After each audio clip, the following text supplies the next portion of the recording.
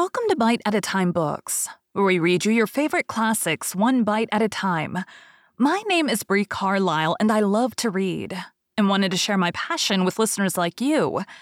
If you want to know what's coming next and vote on upcoming books, sign up for our newsletter at biteatatimebooks.com. You'll also find our new t-shirts in the shop, including podcast shirts and quote shirts from your favorite classic novels. Be sure to follow my show on your favorite podcast platform so you get all the new episodes. You can find most of our links in the show notes, but also our website, biteatatimebooks.com, includes all of the links for our show, including to our Patreon to support the show, and YouTube, where we have special behind the narration of the episodes. We're part of the Bite at a Time Books Productions Network. If you'd also like to hear what inspired your favorite classic authors to write their novels, and what was going on in the world at the time, check out the Bite at a Time Books Behind the Story podcast, wherever you listen to podcasts. Please note, while we try to keep the text as close to the original as possible, some words have been changed to honor the marginalized communities who've identified the words as harmful, and to stay in alignment with Bite at a Time Books' brand values. Today we'll be continuing Little Women by Louisa May Alcott. 7. Amy's Valley of Humiliation. "That boy is a perfect cyclops, isn't he?"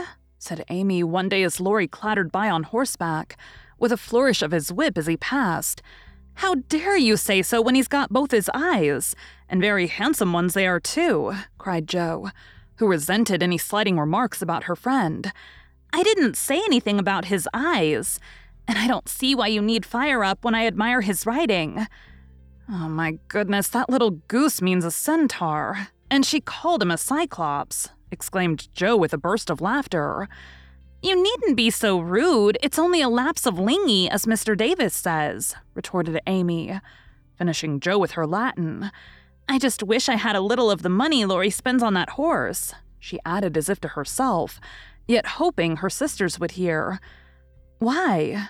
asked Meg kindly, for Jo had gone off in another laugh at Amy's second blunder. "I need it so much, I'm dreadfully in debt, and it won't be my turn to have the rag money for a month." "In debt, Amy? What do you mean?" And Meg looked sober. "Why, I owe at least a dozen pickled limes, and I can't pay them, you know, till I have money, for Marmee forbade my having anything charged at the shop." "Tell me all about it. Are limes the fashion now? I used to be pricking bits of rubber to make balls." And Meg tried to keep her countenance. Amy looked so grave and important. "Why, you see, the girls are always buying them, and unless you want to be thought mean, you must do it too. It's nothing but limes now, for everyone is sucking them in their desks in school time, and trading them off for pencils, bead rings, paper dolls, or something else at recess. If one girl likes another, she gives her a lime. If she's mad with her, she eats one before her face and don't offer even a suck. They treat by turns, and I've had ever so many but haven't returned them. And I ought, for they are debts of honor, you know." "How much will pay them off and restore your credit?" asked Meg, taking out her purse. "A quarter would more than do it, and leave a few cents over for a treat for you. Don't you like limes?" "Not much. You may have my share. Here's the money. Make it last as long as you can, for it isn't very plenty, you know." "Oh, thank you. It must be so nice to have pocket money. I'll have a grand feast, for I haven't tasted a lime this week. I felt delicate about taking any as I couldn't return them, and I'm actually suffering for one." Next day, Amy was rather late at school, but could not resist the temptation of displaying with pardonable pride a moist brown paper parcel before she consigned it to the inmost recesses of her desk. During the next few minutes, the rumor that Amy March had got 24 delicious limes, she ate one on the way, and was going to treat, circulated through her set, and the attentions of her friends became quite overwhelming. Katie Brown invited her to her next party on the spot. Mary Kingsley insisted on lending her watch till recess, and Jenny Snow, a satirical young lady who had basely twitted Amy upon her limeless state, promptly buried the hatchet and offered to furnish answers to certain appalling sums. But Amy had not forgotten Miss Snow's cutting remarks about some persons whose noses were not too flat to smell other people's limes, and stuck-up people who were not too proud to ask for them, and she instantly crushed that Snow girl's hopes by the withering telegram. "You needn't be so polite all of a sudden, for you won't get any." A distinguished personage happened to visit the school that morning, and Amy's beautifully drawn maps received praise, which honor to her foe rankled in the soul of Miss Snow, and caused Miss March to assume the airs of a studious young peacock. But alas, pride goes before a fall, and the revengeful Snow turned the tables with disastrous success. No sooner had the guest paid the usual stale compliments and bowed himself out, than Jenny, under the pretense of asking an important question, informed Mr. Davis, the teacher, that Amy March had pickled limes in her desk.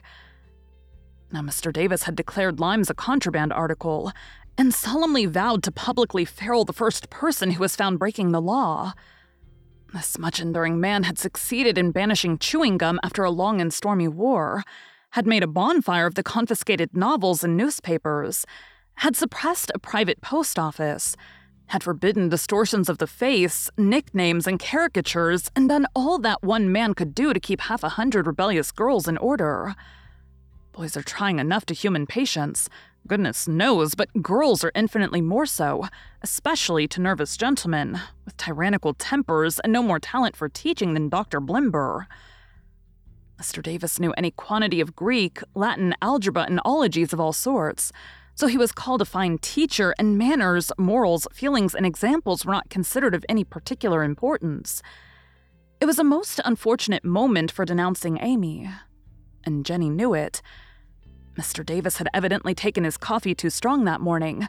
There was an east wind which always affected his neuralgia, and his pupils had not done him the credit which he felt he deserved.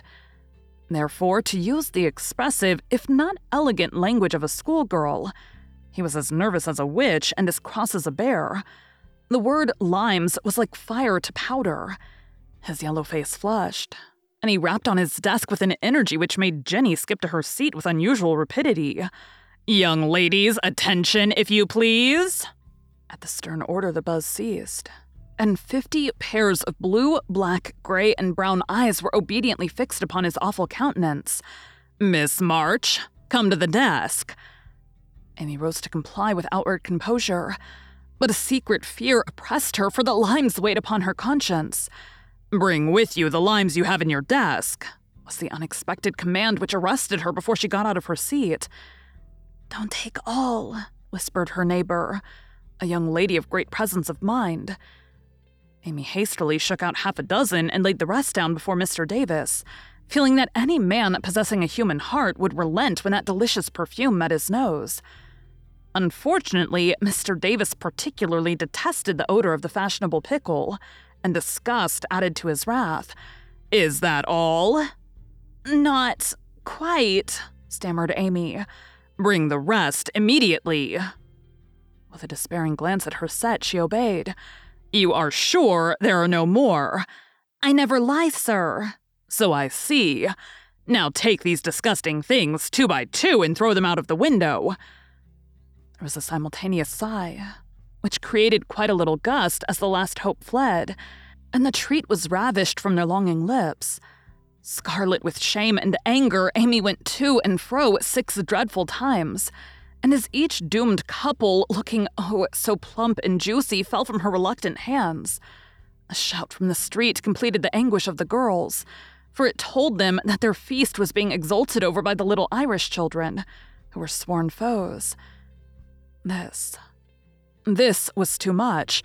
All flashed indignant or appealing glances at the inexorable Davis, and one passionate lime lover burst into tears. As Amy returned from her last trip, Mr. Davis gave a portentous and said in his most impressive manner, "Young ladies, you remember what I said to you a week ago. I'm sorry this has happened, but I never allow my rules to be infringed, and I never break my word. Miss March, hold out your hand." Amy started and put both hands behind her, turning on him an imploring look which pleaded for her better than the words she could not utter. She was rather a favorite with old Davis, as of course he was called, and it's my private belief that he would have broken his word if the indignation of one irrepressible young lady had not found vent in a hiss.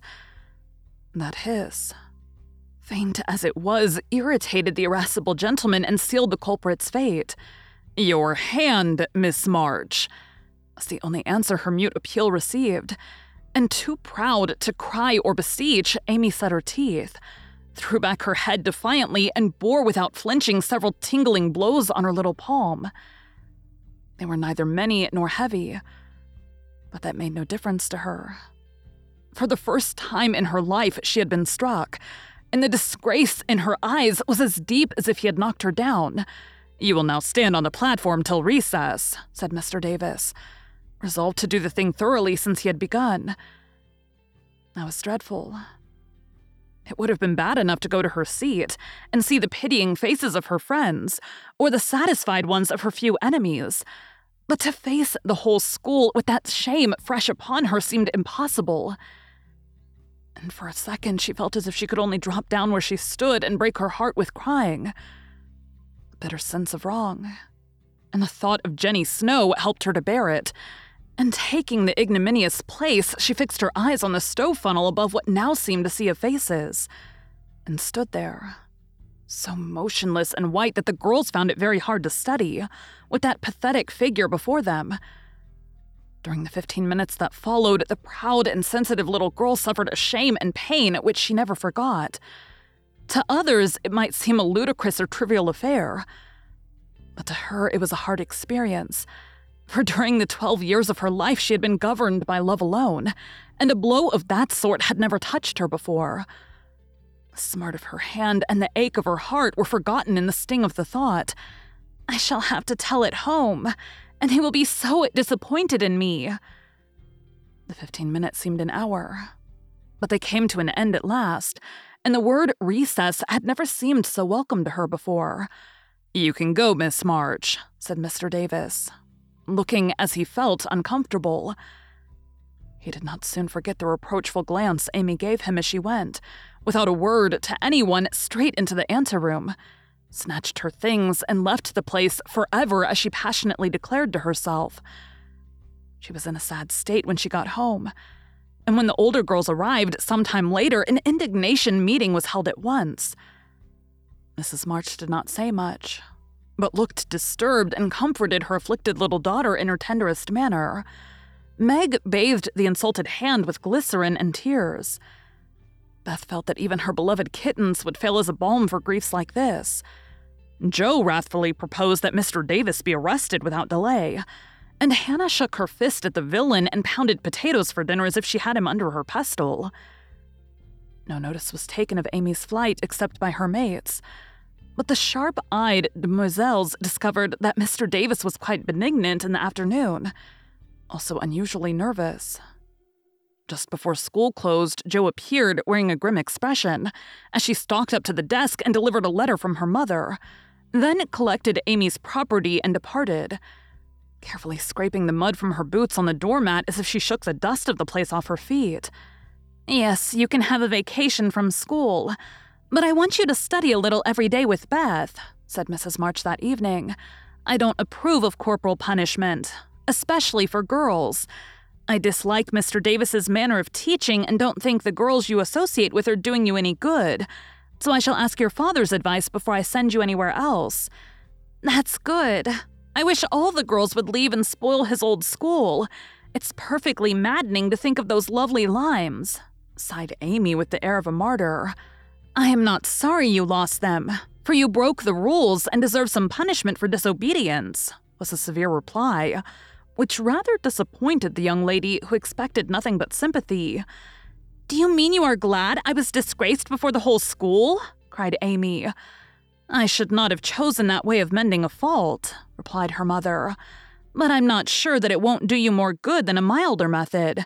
You are getting to be rather conceited, my dear, and it is quite time you set about correcting it. You have a good many little gifts and virtues, but there's no need of parading them, for conceit spoils the finest genius. There is not much danger that real talent or goodness will be overlooked long. Even if it is, the consciousness of possessing and using it well should satisfy one, and the great charm of all power is modesty." "So it is," cried Laurie, who was playing chess in a corner with Joe. "I knew a girl once who had a really remarkable talent for music, and she didn't know it. Never guessed what sweet little things she composed when she was alone, and wouldn't have believed it if anyone had told her." "I wish I'd known that nice girl. Maybe she would have helped me. I'm so stupid," said Beth, who stood beside him listening eagerly. "You do know her, and she helps you better than anyone else could," answered Laurie, looking at her with such mischievous meaning in his merry black eyes that Beth suddenly turned very red and hid her face in the sofa cushion, quite overcome by such an unexpected discovery. Joe let Laurie win the game to pay for that praise of her Beth, who could not be prevailed upon to play for them after her compliment. So Laurie did his best, and sung delightfully, being in a particularly lively humor, for to the marches he seldom showed the moody side of his character. When he was gone, Amy, who had been pensive all the evening, said suddenly, as if busy over some new idea, "Is Laurie an accomplished boy?" "Yes, he has had an excellent education, and as much talent. He will make a fine man if not spoiled by petting," replied her mother. "And he isn't conceited, is he?" asked Amy. "Not in the least. That is why he's so charming and we all like him so much." "I see. It's nice to have accomplishments and be elegant, but not to show off or get perked up," said Amy thoughtfully.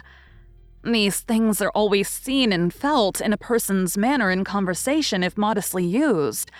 But it is not necessary to display them," said Mrs. March, "any more than it's proper to wear all your bonnets and gowns and ribbons at once, that folks may know you've got them," added Joe, and the lecture ended in a laugh. Thank you for joining Bite at a Time Books today, while we read a bite of one of your favorite classics. Again, my name is Brie Carlisle, and I hope you come back tomorrow for the next bite of Little Women. Don't forget to sign up for our newsletter at biteatatimebooks.com and check out the shop. You can check out the show notes or our website, biteatatimebooks.com, for the rest of the links for our show. We'd love to hear from you on social media as well.